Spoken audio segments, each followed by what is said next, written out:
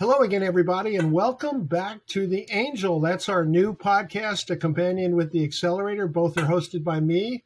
I'm Michael Conniff. It's great to be back with you. We want to ask you and even urge you to rate our podcasts and subscribe to them. We're on all the major audio platforms, including Spotify and Amazon, Audible, Apple, all the A podcasts and everything else. Also, video on Spotify and YouTube. So you can find us in both places or go to my website, michaelconniff.com. Remember to rate us and rank us and subscribe, hopefully, to us. We appreciate that. Today, in one of the first episodes of the Angel podcast, I want to welcome Nelson Chu. Hello, Nelson. Thanks for being with us. I appreciate it. Of course. Great to be here. Thanks so much for having me. And Nelson is, he is a hot podcast talent because he's, you know what I'm about to say, probably. He's smiling. Because he's hot off a Fintech podcast at Wharton. So I think you're going to go from the sublime to the ridiculous. I make no pretense to knowing much about what you do, which is pretty much all in the debt market, I believe. And don't worry, you're the same camp as everybody else, so You're all good there. Yeah, that's what I figure. I mean, I had a teacher once who said no such thing as a stupid question, and that's become my North Star. So I'm not afraid to ask stupid questions. Like, what's debt? No, I think we'll be just a little north of that one. But it's great to have you, and your company is so interesting. If you had to, in a nutshell, describe what Percent does, how would you do that? Yeah, absolutely. We are a pretty unique product in that we're offering a software solution that essentially takes away all the pain points of Excel, phone calls, and emails for a very specific market. You hit it on the nail on the head. It is the private debt market, not just kind of general debt markets. So private debt is pretty actually well understood by most people. They just don't realize it.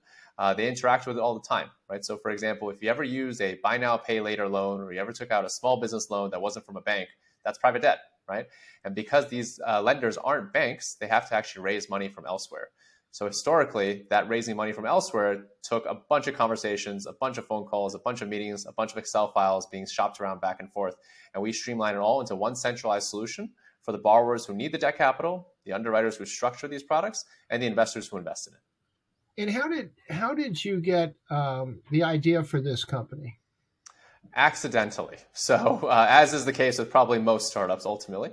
But we originally started off with the idea of just building actually a better alternative investment platform. We had the thesis that, people were actually looking to diversify well beyond equities, doing more than just the 60-40 model. And so we thought private debt was actually an interesting asset class that no one's really touching. And as we were kind of doing it and building out the platform and offering these products to investors, we were just seeing, man, there is like no tech to speak of whatsoever. We were building our own order book systems. We're building our own compliance tools, building our own asset surveillance tools. And we were just thinking, if we're having these problems, clearly everybody else in the industry must be having these problems as well. And that's how we kind of made that evolution from just being a regular alternative investment platform into really more of like a workflow tool, software tool, something more like Bloomberg than just any sort of, Schwab E-Trade or anything like that. So you are a software as a service platform. Tell us everything we need to know about the private debt market in, less than 5 minutes. Sure. So private debt encompasses, I would say, two different segments of the market. There is what we call asset-backed side. And asset-backed means that you're probably financing almost like a portfolio of loans, right? So for example, let's say there's a buy now, pay later lender. They may have a loan of 50,000 different buy now, pay later loans. You could invest in a pool of all of those loans, and you're going to get interest off of how well those loans perform, right? So that's asset-backed. And you also have the corporate debt side. And corporate debt is it's in the name. You're pretty much investing in a product that is designed to give a loan to a single company. And so you're betting on the performance of the company or the performance of their future, essentially, if it's more of a venture-backed company. So that in itself is what private debt encompasses. And it's a massive, massive market. It rose out of the Great Recession, actually, or global financial crisis in 2008, 2009. It became a very viable solution because the banks themselves took a step back away from doing this conventional small business lending, consumer lending. And all these non-bank lenders stepped in to fill that void, powered by VC money. And that's how it got to where it is today. So private debt, as it's traditionally understood, is about 1.2 trillion and growing very quickly. Private debt, in terms of what our market can support, because there's a lot of different adjacent asset classes that are kind of similar, is more like 7 trillion. So we like our chances in that. Basis points off of big numbers means big numbers for us as well. Right, right. No, that's interesting. And gee, I wonder what happened to banks around 2008. Let me see if I can remember. Oh yeah, they got into a lot of trouble with subprime mortgages, CDOs, collateral debt obligations, and all kinds of financial hoodoo. And so, are you designed? Are you a I know you're a three-sided market, so why don't you explain the three sides of that market to us? Sure, absolutely. Yeah, and to your point around, what were the banks doing? After the global financial crisis, they got slapped with a bunch of regulations and rules, actually, right, to prevent things like that from happening again. And clearly, we're in a quasi-recession right now, but it's not really because of the banks, especially the big ones. It's actually more the regional banks that are facing some issues, which we can happy to talk And about that. A couple of banks called Silicon Valley Bank and First Republic Bank. Yeah, exactly. Trouble, but yeah. But in terms of our market, right, because they're not a bank, there is no balance sheet. Then you have borrowers who need debt capital. So these are going to be your, lenders, non-bank lenders who essentially need to raise the money from somewhere to be able to finance the growth of their loan portfolios, or it's just standard corporate debt. You have underwriters. This is the one that probably is less well understood. So the reality is, there was a lot of peer-to-peer lending being done back in, 2014, 2015, give or take, right? You had all the lending clubs and Prospers and Avants and all those guys. And so that was literally, you were investing in individual loans or a basket of loans or something like that. And it was peer-to-peer, right? In a more traditional institutional market, you'll have an underwriter that steps in to basically package up the product and put protections in place to be able to defend the investor in the event of performance that doesn't really meet expectations, essentially. So that easiest version of underwriter would be like a bank, actually, believe it or not. So the banks themselves, but very different arm of the bank, not the commercial bank side, more of the capital markets side of the bank, would be responsible for structuring these products, putting the protections in place, and then marketing it to investors and syndicating it out. And on the investor side, it's going to be who you'd expect, right? You have deals that are small that go to retail accredited investors, all the way up to the traditional asset managers like your Blackstones, KKRs, Apollos of the world that do a lot of this stuff on a regular basis. So very different sizes of markets, very different players in each size of the market, but very vibrant market at the very least. It's interesting. You used a phrase, non-bank. And I think we all think we know what a bank is. I'm not sure that people know what a non-bank is other than what it isn't. So how are banks defined and how are non-banks defined? And why does the distinction matter in your business? Yeah, absolutely. I think we kind of probably all knew what a bank was until recently when, SVB and First Republic had some challenges. But for a bank itself, there obviously is a bank charter, right? And so you have to get that. That is actually pretty challenging to get these days. There's been more banks, I think, folding or getting acquired than there are new ones getting started. From a bank standpoint, it's a very easy business from a conceptual standpoint, I guess, right? You take customer deposits, and then you have a asset allocation management strategy that allows you to deploy into different things at varying risk levels to help you make money off those deposits, essentially, right? So the instance where back in the day, they were doing a lot of lending. They were doing a lot of mortgages. They were doing a lot of consumer loans, small business loans, and that was all fine, right? And that meant that the bank would make money off of the loans that was higher than the amount of interest they were paying to the depositors, effectively. So pretty simple model.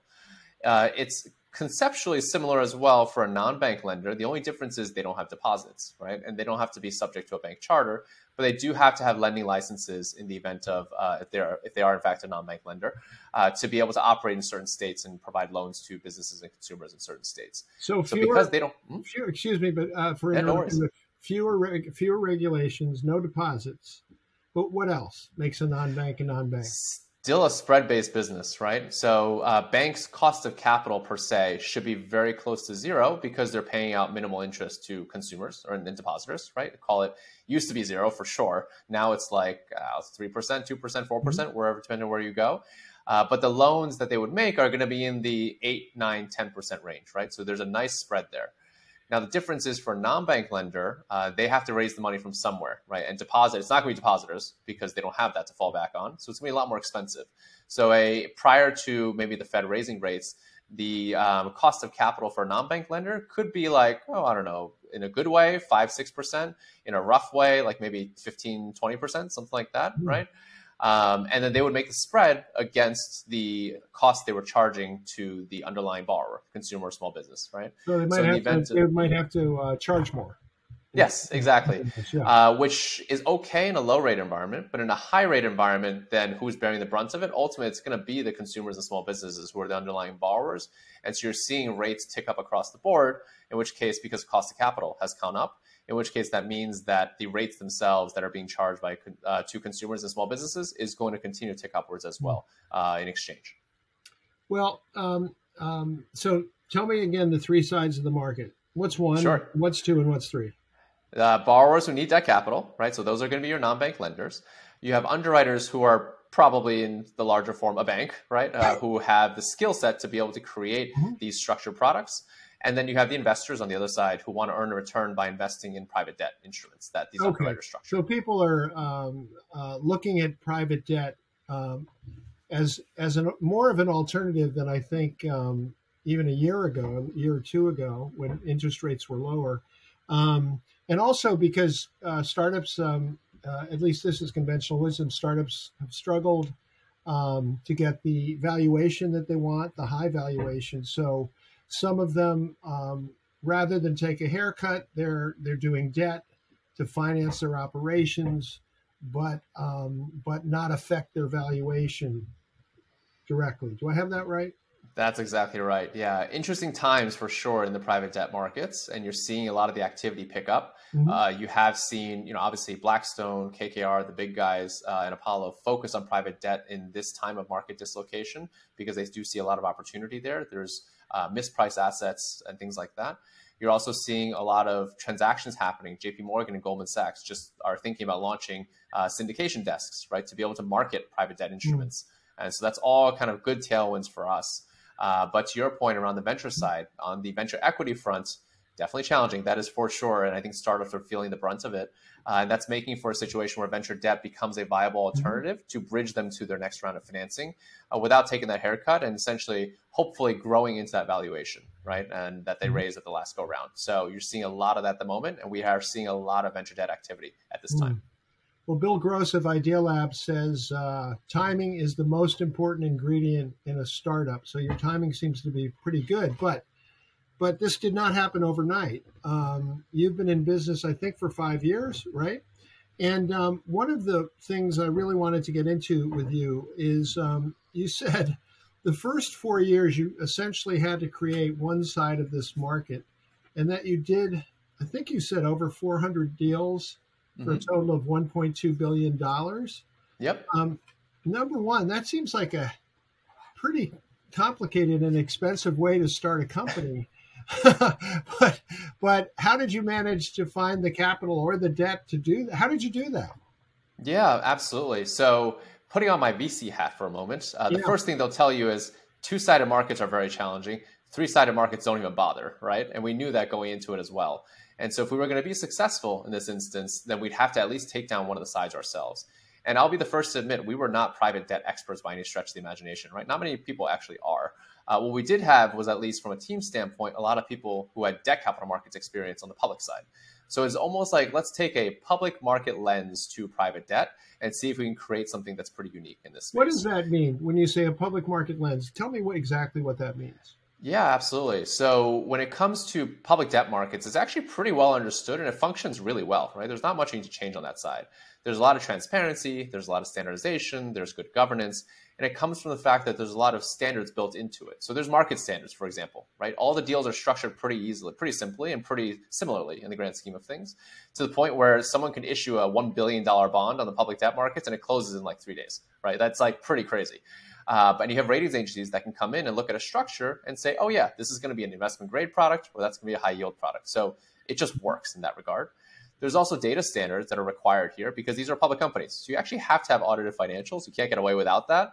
And if that's the case, then there's basically a baseline of how to compare one public debt company from another public issuer from another public issuer. And that makes life a lot easier.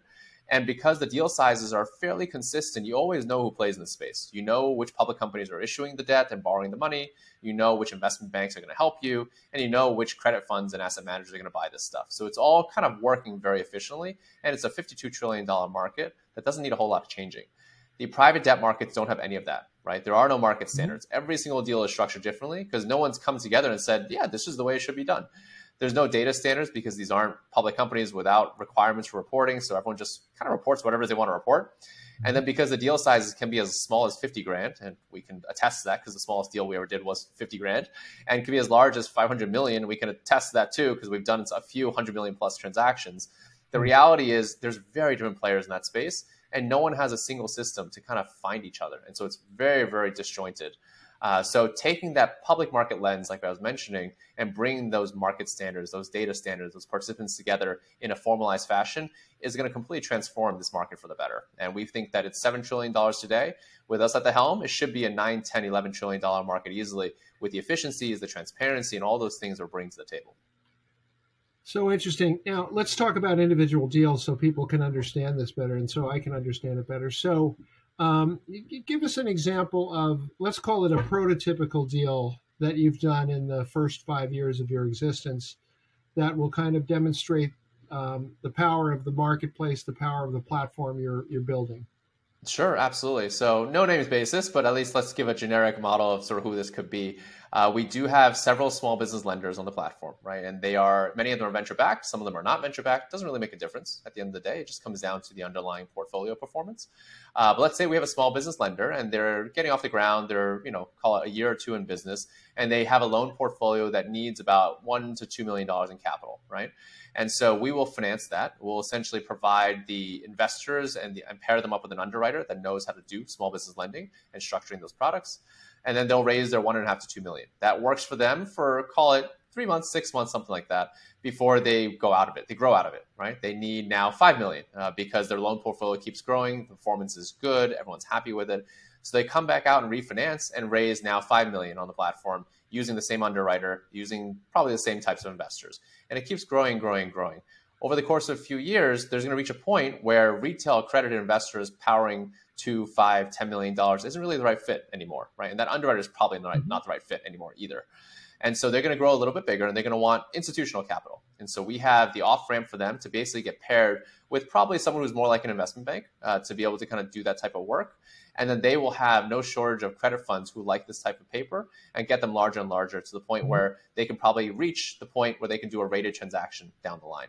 So the ability to essentially see a borrower who could be a small business lender, consumer lender, general company through their entire debt capital markets lifecycle is sort of our biggest value prop here. They don't need to go anywhere else. We can always find them the on-ramps and the off-ramps, take them to that next level and be very successful.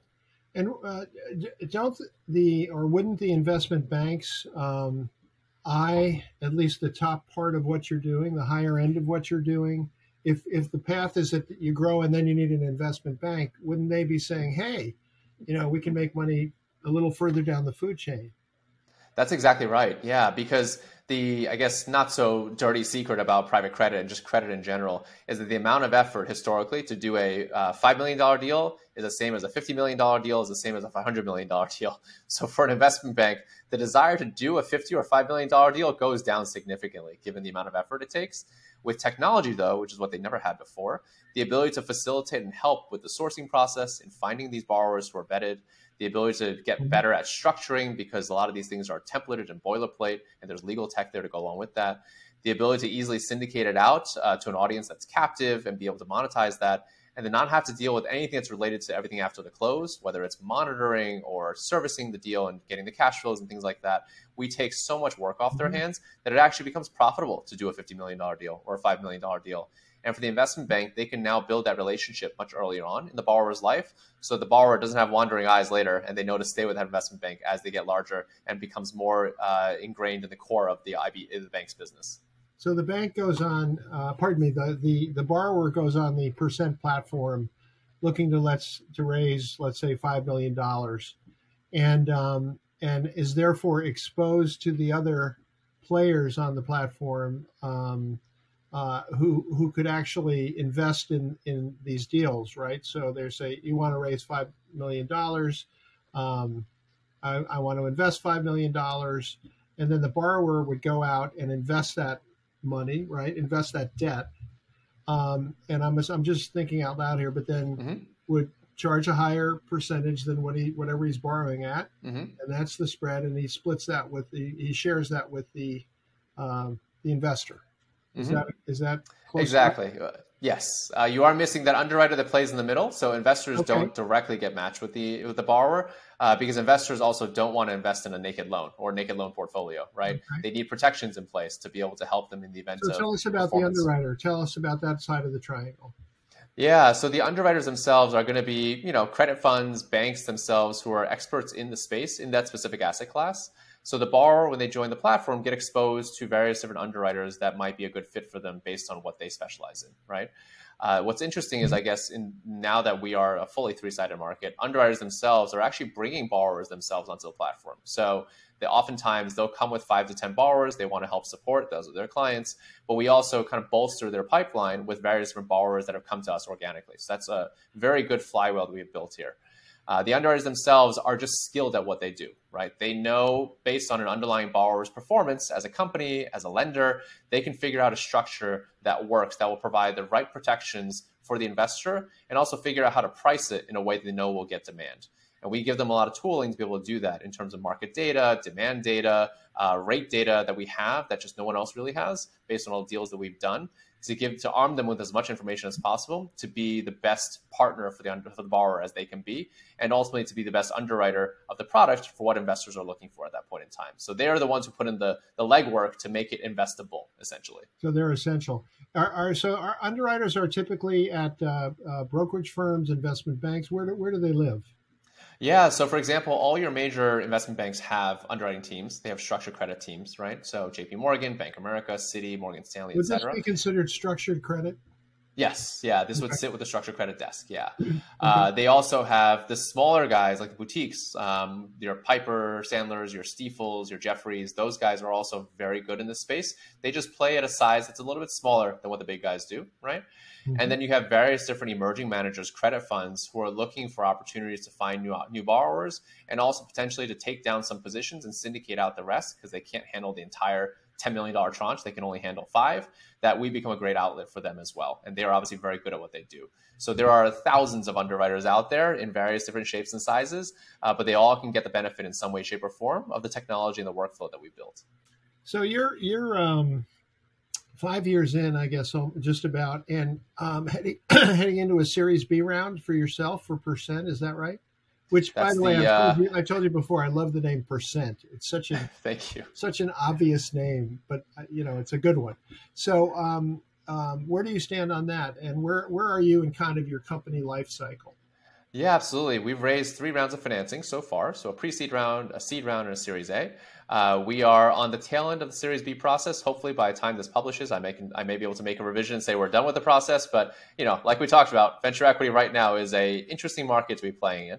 But we've seen a lot of success and a lot of tailwinds just by virtue of the fact that I think private credit is on the tip of everyone's tongue right now, especially in light of the SVB situation.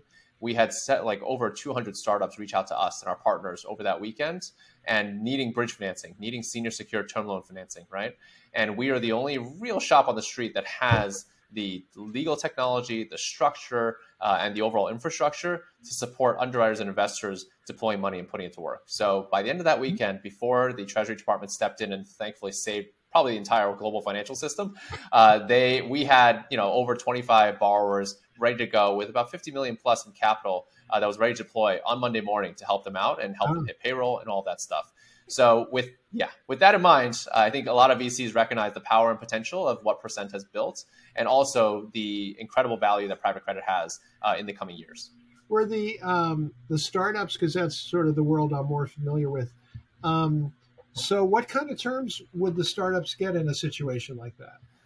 Yeah, so these aren't deposit claims, right? And that actually got a lot of flack, rightfully so. There were lots of different groups that were saying, oh, I'll buy your deposits from you for 60, 70 cents on the dollar. Oh, and then if once recovery happens, you're not seeing any of that, right? You basically just took a 67% haircut on your bank account.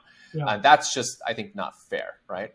In this instance, then, you'd basically have a startup who's saying, I need to just bridge myself till whenever this gets resolved. And they're going to pay some sort of interest rate. I think different investors have different interest rates. We saw a pretty wide range, to be honest. But that's kind of the nature of a free market, right? If they see that there's not enough demand at a certain rate, then they're going to drop the rate because they know that they're not being competitive. So you saw that dynamic play out over that weekend.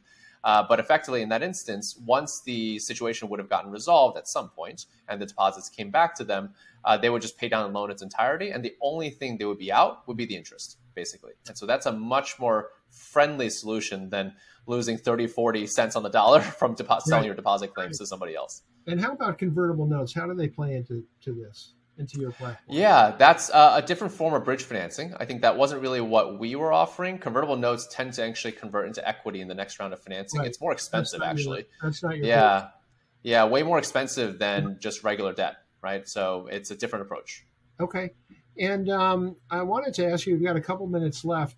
So it seems you've done a really good job of creating the company, building it up, getting it to this point. So what's your dream scenario from this point forward? Say it could be for the next year, the next 5 years, whatever your horizon is. What do you think about? Yeah, absolutely. Look, I think we didn't go into this thinking it'd be a 4 or 5 year journey, right? I think any company who's trying to make real transformational change in an industry that is so sorely lacking that for decades is going to take a long time. There's a lot of incumbents, like you had mentioned earlier. There's the inertia, like ways of doing things, right, naturally, that just are a problem, right? Mm-hmm. That will have to be a hurdle that needs to be crossed over, and that just takes time. So it was always a 10-year journey when we started this process. I would love nothing more, to your point around the fact that we have a good name. I think Percent can be a company and a name that will live on for a long time. I would love nothing more than to be able to turn this into a profitable company, which we have a line of sight into, and also be able to take a company public, right? Like that is, I think, the dream of many founders. And I think given what we've built and the traction that we have and how timely it is and how much of a need private debt is going to be and grow for in the next coming years, I think we're well positioned to be able to do that. But it is a multi-year journey from here that we knew when we signed up for it. This is what it was going to be like. And what are revenues like, and what's your full-time team look like? Yeah, so historically revenues have been interesting, right? Because we were the only underwriter really on the platform, and there's almost like a human capital limitation on how much you can generate from a revenue standpoint, because there's only that many people that can support that many deals or that many borrowers, and you're going to be capped in that regard. Now that this year has happened and we basically said, okay, we're not doing any more new underwriting. It's all underwriters coming on board and doing the work and taking advantage of technology and the efficiencies and all of that. We've seen revenue tick up dramatically, right? So this year we are expected to more than double our revenue, and we're also expected to more than triple our top line, triple our ARR in that instance. And that's just proof that the technology is really working and delivering the scalability that we're looking for. We were actually very fortunate for 2022, even despite us being the only underwriter, we were ranked Inc.'s actually top 15 fastest growing company in the Northeast. So, things are trending in the right direction. But if we can double top line and triple ARR, that's going to be even better for us this year, for sure. Yeah, that's great. And then from a team standpoint, I think we had the unenviable position of running both an investment bank as well as a tech company all in one, which is not the best in terms of burn rate, just in general. Those are both very expensive propositions. But the reality is it was necessary to get us where we are today, right? And so at this point, then, from a kind of team composition mix standpoint for our close to 50 people, we have heavy on engineering and product, which makes sense, right? About half the company is that. I would say about 20% of the company, it fits into that commercial side of the business, give or take. And the rest of it is going to be your core, marketing, operations, corporate stuff, and things like that. Right. So as a tech company, heavy on product engineering is probably the way to be. Absolutely. Now, you definitely avoided my question about revenues. Can you be specific? At this point, we don't really announce that frequently, but I think it's something that I think once we get to a certain scale and the technology itself proves itself out, we'd be more happy to talk about that. But yeah, astute observation. I had to ask you, Nelson, or it was either that or turn in my press card. Fair, yes. Or like give up any semblance to actually having been a journalist, or. But I wouldn't be doing my job if I didn't dance around it diplomatically. So yes. Yes. Well, I appreciate this is your very articulate spokesperson for the company. The company is Percent. I I want to remind everybody you've been listening to The Angel, a new podcast from the people who brought you the Accelerator, mainly me, Michael Conniff, and the people behind the scenes. We are going to focus on the money people like Nelson and people who make those deals possible. On this podcast, the Accelerator will still be startups, founders, entrepreneurs, and look much like you've come to know it. And we've done over 50 of those, and I think this is the third or fourth or fifth Angel. I've already lost count, which is a new record for losing count. But I want to also remind everybody to subscribe, rate us on all the major podcast platforms. Also find us on YouTube video and Spotify video and audio. So subscribe and tell your friends, and by all means, tell us what you think. So with that said, I want to thank Nelson Chu. He is the founder and CEO of Percent for being with us. Thanks again, Nelson, and best of luck to you. Thanks so much. This was a lot of fun. Really appreciate you having me. A lot of fun. You're a great guest. This is The Angel. I'm Michael Conniff, and as I like to say on both podcasts, we'll be back before you know it.